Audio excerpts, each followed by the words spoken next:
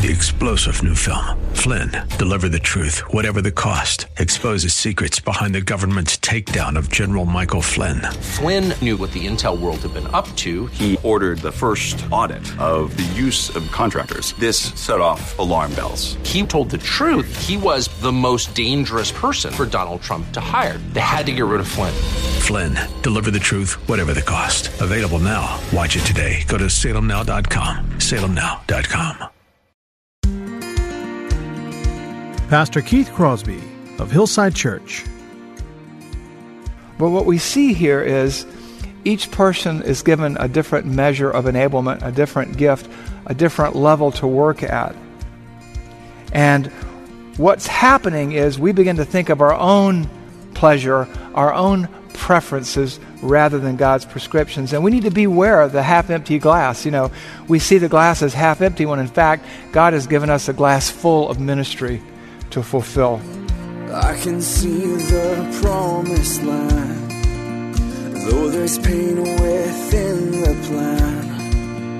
There is victory in the end.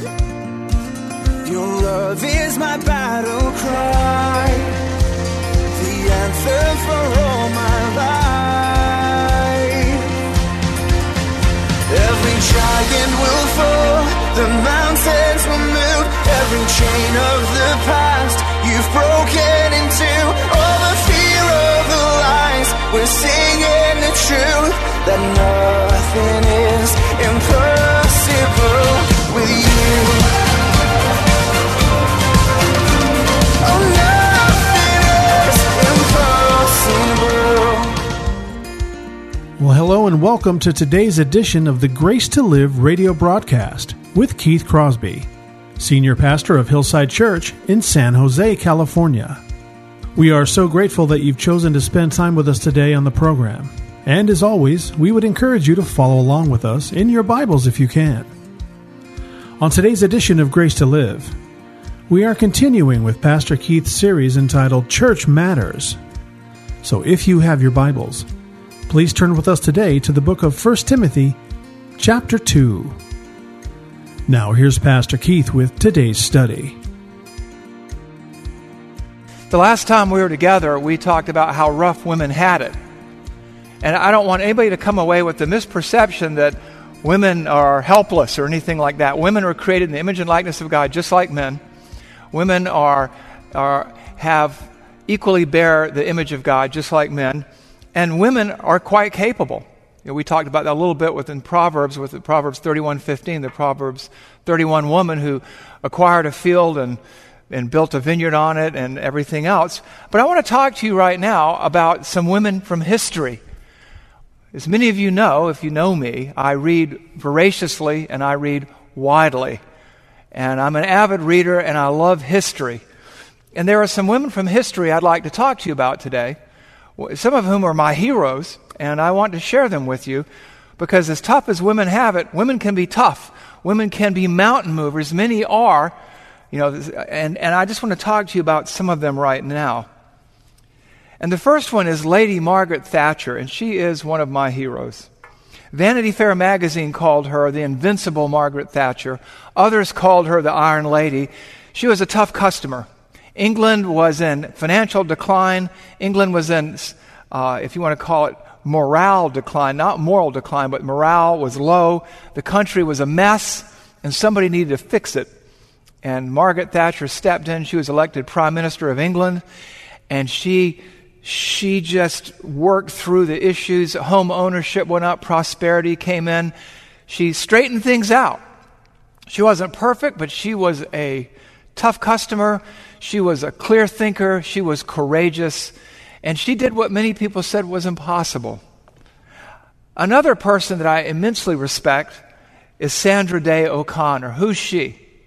A lot of people today, because they don't know history, think that Ruth Bader Ginsburg or someone else is the first woman Supreme Court Justice. But Sandra Day O'Connor is the first woman Supreme Court Justice who paved the way for others to follow. Another incredible woman from history that I admire was a lady who was a part-time employee of the Milwaukee Public Library. She later became a school teacher, And then later she immigrated to Israel. And there she became the 4th prime minister of Israel during some of its most tumultuous times. And she led the country courageously. People underestimated her, and she faced some of the most difficult challenges in her time as prime minister, one of which I remember as a young man watching the 1972 Munich Olympics when the Palestinian Liberation Organization sent terrorists to Munich, Germany, and they slaughtered much of the Israeli Olympic team. She saw that many of those people came to justice. Then there are people within the church, women within the church. Maybe not as famous as the first three, but I would submit famous in the kingdom of God. Amy Carmichael. Long ago, she was a missionary to India. She ministered to the disadvantaged and to women as well. And one of the things she did was she rescued little girls from sex trafficking. She rescued little girls and young women who were being forced into prostitution in Hindu temples. And she did so at great personal risk. And she commanded no armies, but she was a dedicated servant of Christ who did whatever she could to help those who were in distress. Less famous than her is Ann Judson. Who is she? She was the wife of Adoniram Judson, missionary to Burma, modern-day Myanmar. What did she do? You know, she wasn't as famous. She had a quiet strength, a quiet and determined courage, and when her husband and other missionaries were arrested and imprisoned, they were starving because the prisons there in Burma weren't like the prisons today where you get 3 square meals a day. And so with almost no resources and without a husband to protect her, she kept these men fed and she herself went without. And she's a hero of the faith. And what do all these women have in common? They were determined, capable, brave, courageous, mountain-moving women who seemingly did the impossible when others thought it couldn't be done. And as great as these women are, and as wonderful as they are, as larger than life as they all have one other thing in common. None of them did anything within the Church of Jesus Christ in violation of God's command that a woman is not to teach or exercise authority over a man. Each was raised up for a specific time, such a time as this, you might say. Each of them was in a specific context. 2 of them were inside the kingdom of God, but none of them violated the scriptures that we've been discussing for the last several weeks. Does this diminish their achievement? Does this make them less of a person?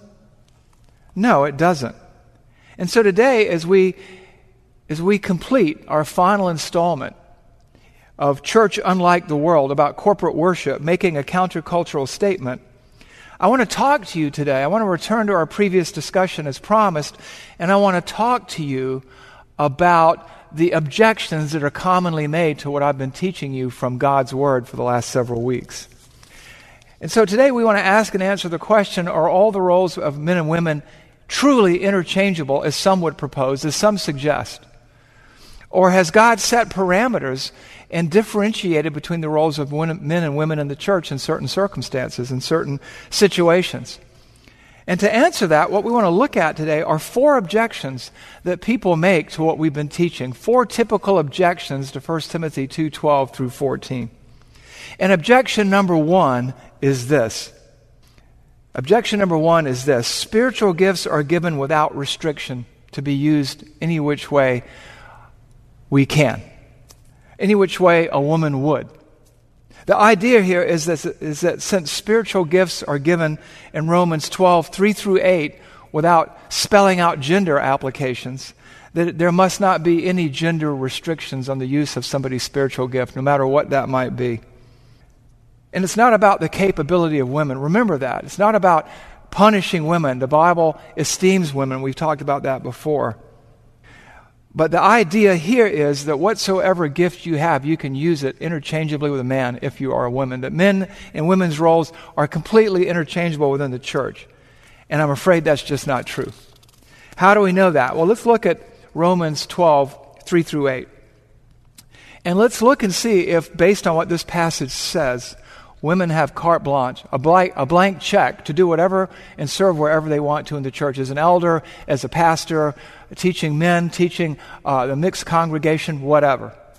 Let's see if we can find that in Romans 12, 3 through 8. Let me read that for you now. For by the grace given me, I say to everyone among you, not to think more highly of himself than he ought to think, but to think with sober judgment, each according to the measure of faith that God has assigned. For as in one body we have many members, and the members do not all have the same function, so we, though many, are one body in Christ, and individually members of one another. That's that interdependency I've talked about before. Verse 6, having gifts that differ according to the grace given to us, let us use them. If prophecy, in proportion to our faith. If service, in our serving. The one who teaches in his teaching. The one who exhorts in his exhortation. The one who contributes in generosity. The one who leads with zeal. The one who does acts of mercy with cheerfulness. Do you see carte blanche there anyway? Anywhere? And I'm afraid that those who are in a hurry or are making haste to rationalize their position read into the text here things that aren't there. And in so doing, they make kind of a severe logical leap and say, well, just because it says that we can't do it must mean that we can do it. And that's probably not an assumption you want to make. Why? Because we've already looked at all the text already. You see, what they're doing is reading the text instead of reading from the text about that we're to use our gifts to the best way that we can according to God's will. They're reading into the text that I can use that gift any which way I choose. And we already see in the text that God sort of calls the shots. He gives each person a measure of faith as he intends, as he assigns. The gifts differ according to the grace given us. And there's nothing in the text that indicates anything any differently. Look at the end of Romans 12:3. You see here that each according to the measure of the faith that God assigned. God has given each person a certain ability, a certain amount of enablement, a certain amount of faith to do what he prescribes, what he wants. But what is implicit and explicit in the text is that it's as God assigns. God makes the decision. God sets the parameters. You see that again in verse 6. Romans 12:6 talks about having gifts that differ according to the grace given to us. Let us use them. Sometimes people say, if I can't teach men, if I can't teach a mixed group, sometimes women say that, then I deserve better. Why are you limiting me? Why is God limiting me? God can't be limiting me because of what's in Romans 12. But what we see here is each person is given a different measure of enablement, a different gift, a different level to work at.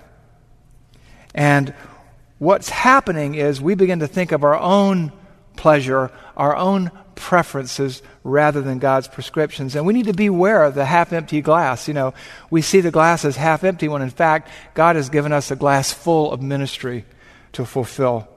Going back to Romans 12:3, I read that last half a moment ago, but there's kind of a warning at the beginning of 12:3.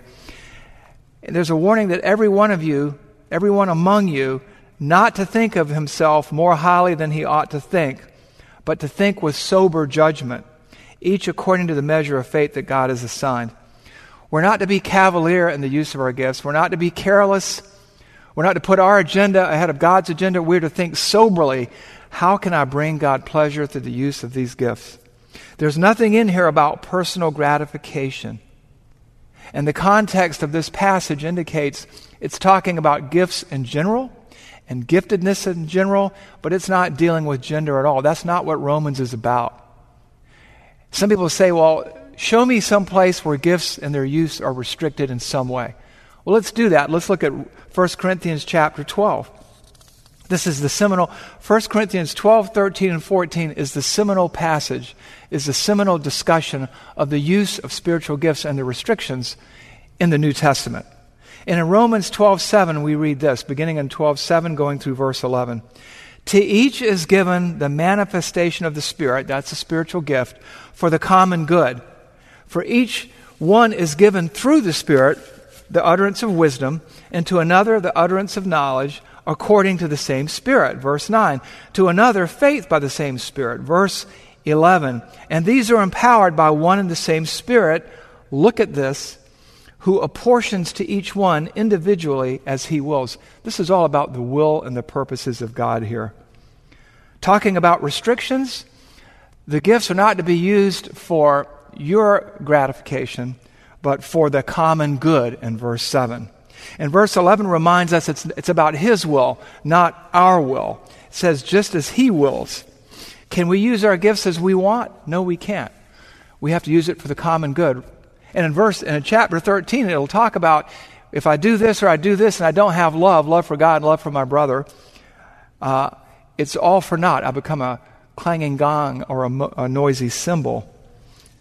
Can we use the gifts the way we want to? We can't. How do I know that? Well, there are more restrictions described in 1 Corinthians 14, verses 26 to 33. And see, these are the wider context of Scripture. You just can't look at Romans in isolation. You have to look at the whole counsel of God's Word. And in 1 Corinthians 14, 26 through 33, we read this. Listen to this. Let all things be done for building up. That's for the common good, right? If any speak in a tongue, let there be only 2, or at most 3, and each in turn. There's restrictions, right? And let someone interpret. But if there is no one to interpret, let each one of them keep silent in the church and speak to himself and to God. Verse 29. Let 2 or 3 prophets speak, and let others weigh or scrutinize what is said. If a revelation is made to another sitting there, let the first be silent. For you can all prophesy one by one, so that all may learn and be encouraged. Again, for the common good. Verse 32, and the spirits of the prophets are subject to the prophets. Verse 33, for because God is not a God of confusion, but a God of peace. So, when somebody says there are no real restrictions on my use of spiritual gifts, is that true? No. We even see here, they have to be used for the common good or the building up. Even in the church at Ephesus, the church at Corinth, the unruly and raucous church, where people were out of line with the use of their gifts and using them willy-nilly, we see the Spirit of God speaking through the Apostle Paul to restrict, to establish parameters and boundaries for the use of gifts. People were to speak in tongues 1 at a time, no more than 3 in a service. If there was no interpreter, they were to remain silent. At most, 3 prophets could speak, again, 1 at a time, in order. And the goal was so that everybody could be encouraged, again, for the common good, for the building up of the church. And there's a warning there in verse 32. Don't say you lost self-control. And the spirits of the prophets are subject to the prophets. And it explains why. Verse 33, for God is not a God of confusion, but a God of peace. We never lose self-control. We never get carried away. The spirits of the prophets are subject to the prophets because of the character of God. There has to be order in the church. People are to function with self-restraint, as it talks about in 1 Timothy 2. Self-control. They're not to be ostentatious. They're not to be boisterous. They are to exercise self-restraint and self-control, as it talks about in verse 32, because of God's character. These are similar restrictions that are found in the pastoral epistles. There are parameters set. There are roles established. And we can't say that all roles are interchangeable. Look at 1 Timothy 3, 1 through 2 with me, and we'll also look at Titus 1, verses 6 and 9. 1 Timothy 3, verses 1 and 2. This saying is trustworthy. If anyone aspires to the office of overseer, he desires a noble task. Therefore, an overseer must be above reproach, the husband of one wife, sober-minded, self-controlled, respectable, hospitable, able to teach. What do we see? Well, this area is limited to men. There's a restriction there. This area of leadership, this area of teaching. You see it again in Titus 1, 6, and 9.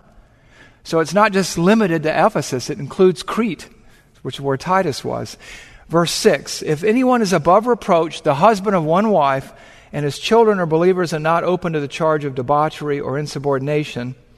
Verse 9, he must hold He must hold firm to the trustworthy word as taught so that he may be able to give instruction in sound doctrine and also to rebuke those who contradict. These are clear restrictions. Nobody could do just what they wanted to. There were qualifications. There were parameters established. Like what? Well, let's look at 1 Timothy 2:12 and 13. I do not permit a woman to teach or to exercise authority over a man. Rather, she is to remain quiet. For Adam was formed first, then Eve. Some people, what is that saying? It's saying that women can't teach men, that they can't exercise spiritual authority over men. And it gives a reason that we talked about last week and the week before, but the creation order, the primacy of the firstborn. Adam was created first, then Eve. We even looked to that and saw that confirmed last week in 1 Corinthians 11. This is a universal principle.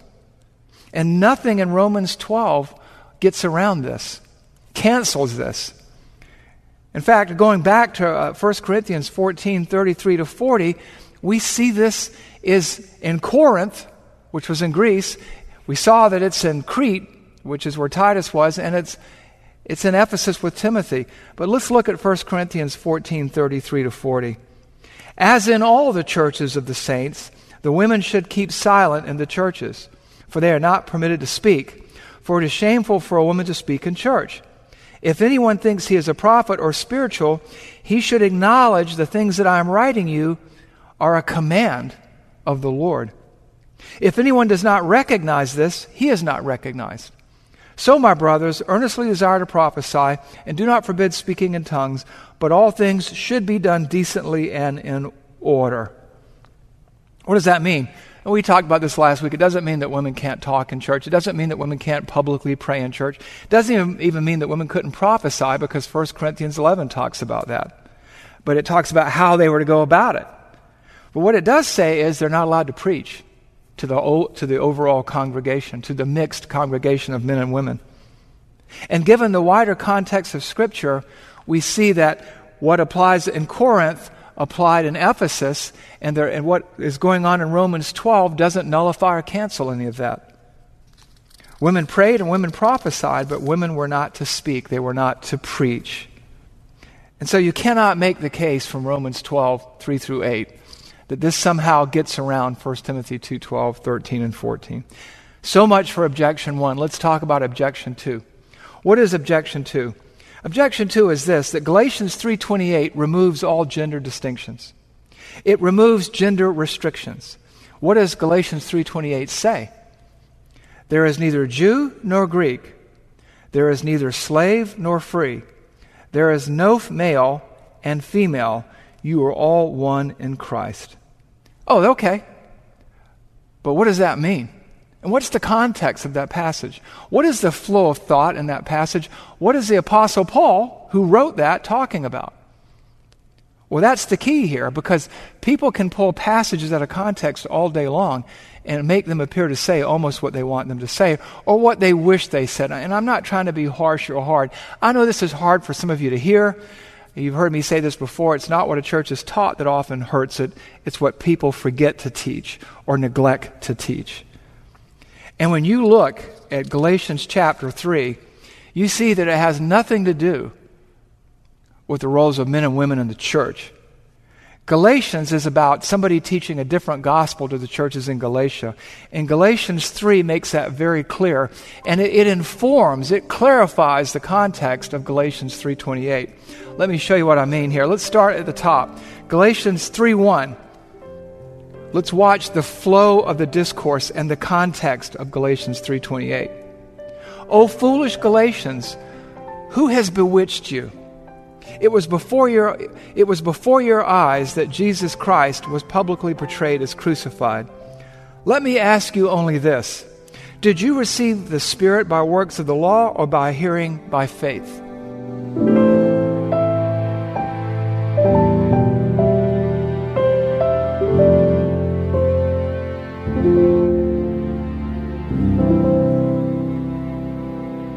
Pastor Keith Crosby with today's Grace to Live radio broadcast.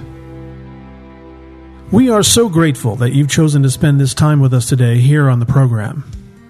And if you have questions about today's show, or if you'd like to hear more messages from Pastor Keith, then I would encourage you to visit our website, hillsidechurch.org. There you can listen to past sermons and other content from Pastor Keith just by clicking the Sermon Archive tab. And you can also find links to Pastor Keith's blog, as well as the Out of My Mind podcast. The website is also a great place to connect with us here at Hillside. You can find information on our service times, ministry opportunities, and of course you can browse our calendar of upcoming events. Again, all this and much, much more can be found by visiting our website, hillsidechurch.org. Well, we hope that you'll join us again next time on Grace to Live.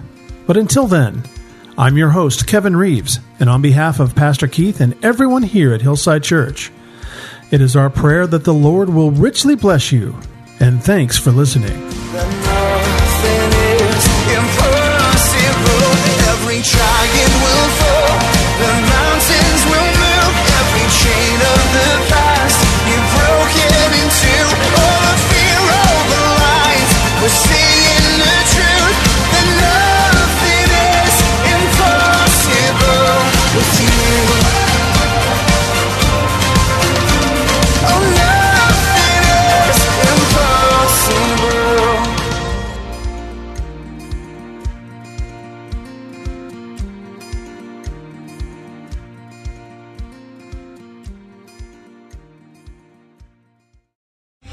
Three-star General Michael J. Flynn, head of the Pentagon Intelligence Agency, knew all the government's dirty secrets. He was one of the most respected generals in the military. Flynn knew what the intel world had been up to. He understood its funding. He ordered the first audit of the use of contractors. This set off alarm bells.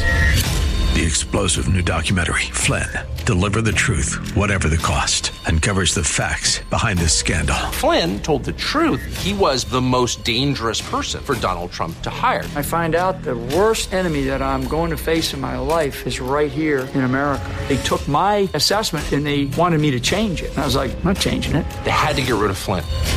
With in-depth interviews, archival footage, and never-before-seen personal records of the man behind the headlines. I just felt like I was drowning. Flynn, Deliver the Truth, Whatever the Cost. Available now. Watch it today. Go to salemnow.com. salemnow.com.